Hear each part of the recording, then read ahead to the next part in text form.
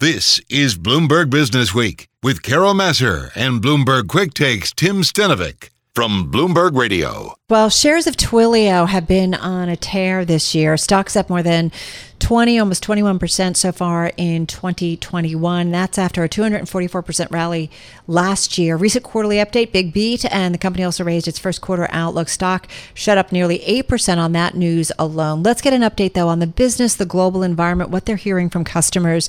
Khozema Shipchandler is CFO at the cloud communication platform company Twilio, and he joins us on the phone in San Francisco. Khozema, nice to have you here. How are you? I'm doing great. Good afternoon. It's great to be here. Well, it's great to have you here with us.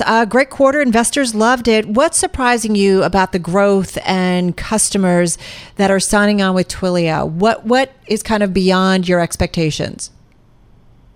Well, we had a strong performance, I would say, pretty much across the board. We are in the early innings of what I would characterize as really a generational opportunity in this space of customer engagement. I think what we found during the course of 2020 is that when customers embrace software, when they embrace agility, and in particular, when they decide to build things on their own, that they tend to be the ones that are winning. And we're lucky to be able to power a number of their use cases. Right. And that's exactly what you guys are doing, providing the tools for them to be able to do that. How much, though, of what you're seeing is a surge to digitally catch up and expand because of COVID and the shutdown and the big move for the world to digital and e-commerce? How much is it catch up in your view? That's a great question. I do think it's more an acceleration, I would say, than a catch-up. Mm-hmm. We feel like the shift that's been happening is permanent.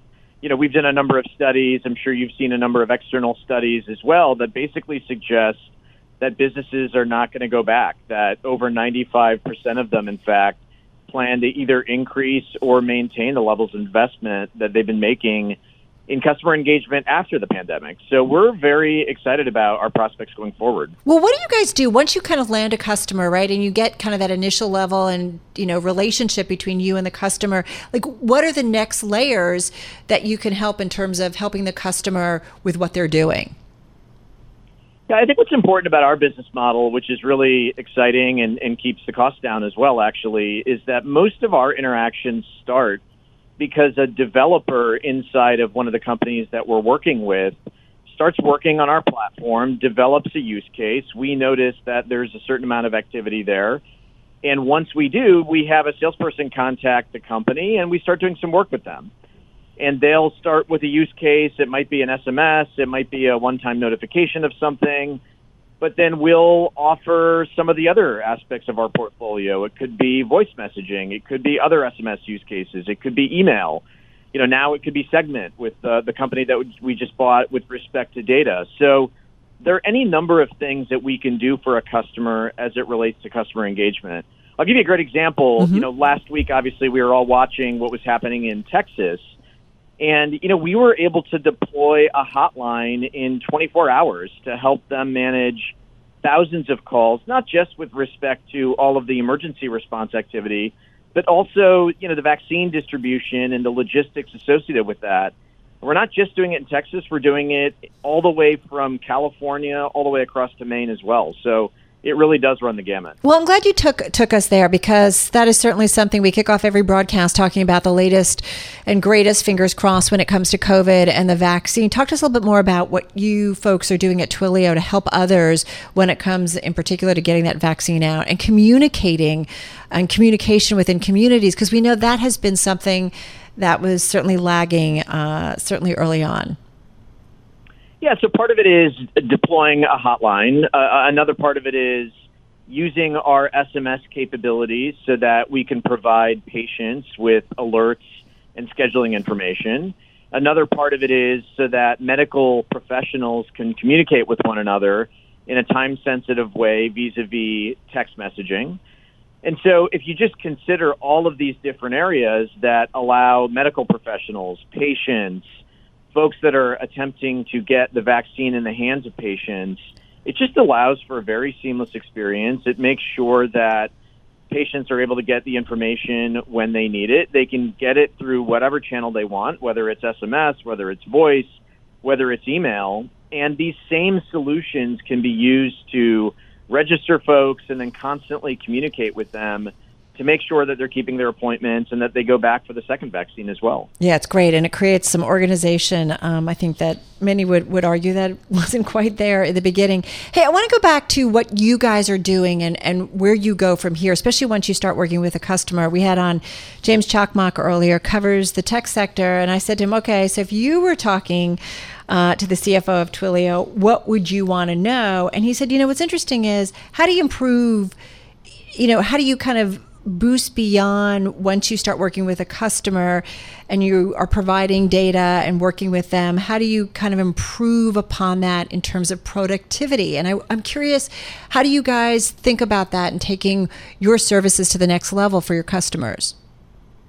Yeah, I'll give you a great example. Obviously, tax season is right around the corner, and one of our marquee customers has been H&R Block historically. Mm-hmm. And just in the last quarter, we've expanded our relationship with that customer as they prepare for the tax season. Obviously, there's a huge surge in the amount of activity that they see. And what we're doing is actually giving them tooling so that they're able to provide better virtual tax support using our Twilio video product. Obviously, last year around this time, the pandemic was just starting. It wasn't quite clear how things were going to play out.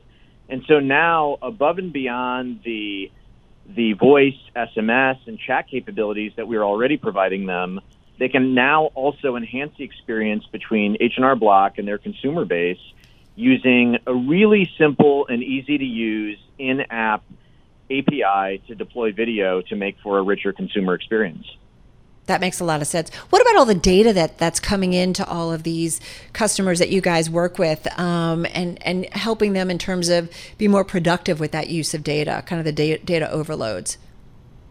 Yeah, that's a great question. So we actually bought a company towards the end of last year. It's called Segment. Mm-hmm.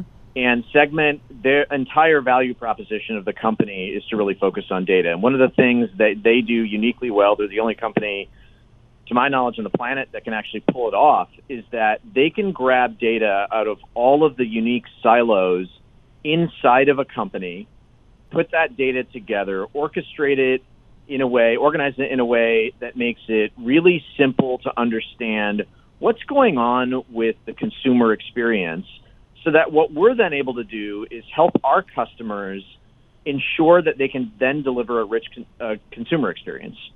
So using all of these disparate data sources, we've got the proverbial one pane of glass that allows you then to subsequently deliver something that's really personalized, really rewarding if you're on the consumer end of the experience. Sounds like a big growth area for you guys.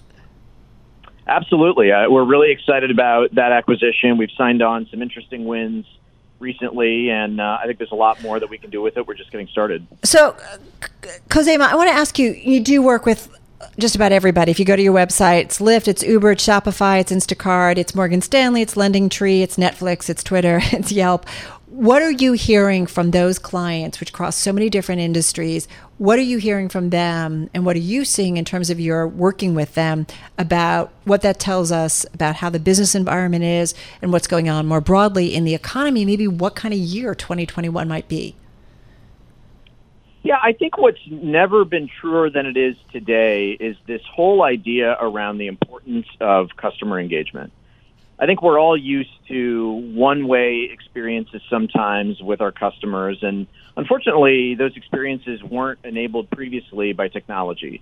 But now enter Twilio and some of the things that we're able to do to help really drive that rich consumer experience so that you as a consumer can do business with the clients that you really care about. You can get the kinds of messages from them that you really care about. Obviously, for our customers, it helps them drive a revenue event.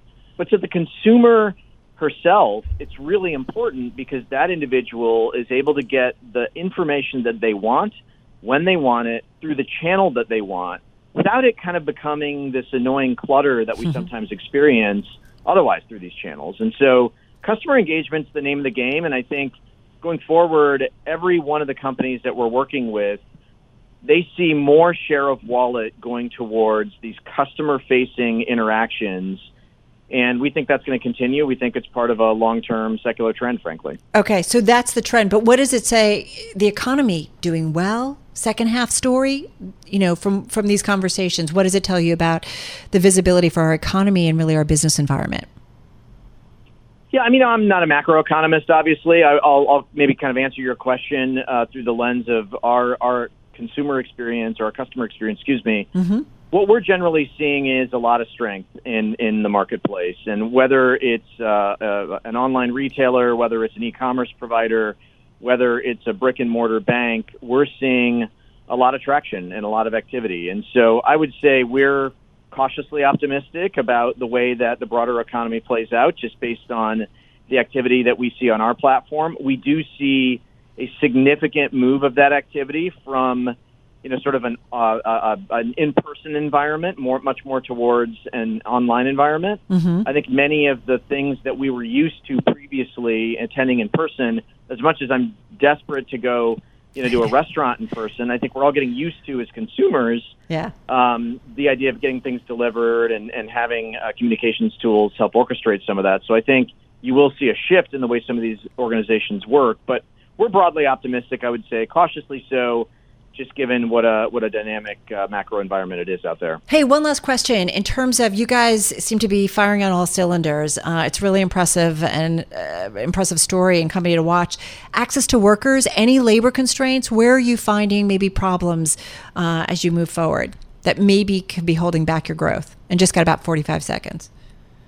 Yeah, it's a great question. I don't see any real issues in terms of our ability to access talent. I think, if anything, like many other companies, what we're finding is that as everybody's working from home, there's a global talent market that we can get our talent from, and we're really excited about that. All right, good stuff. Hey, listen, thank you so much. What a great conversation, and really cool to watch what you guys are doing.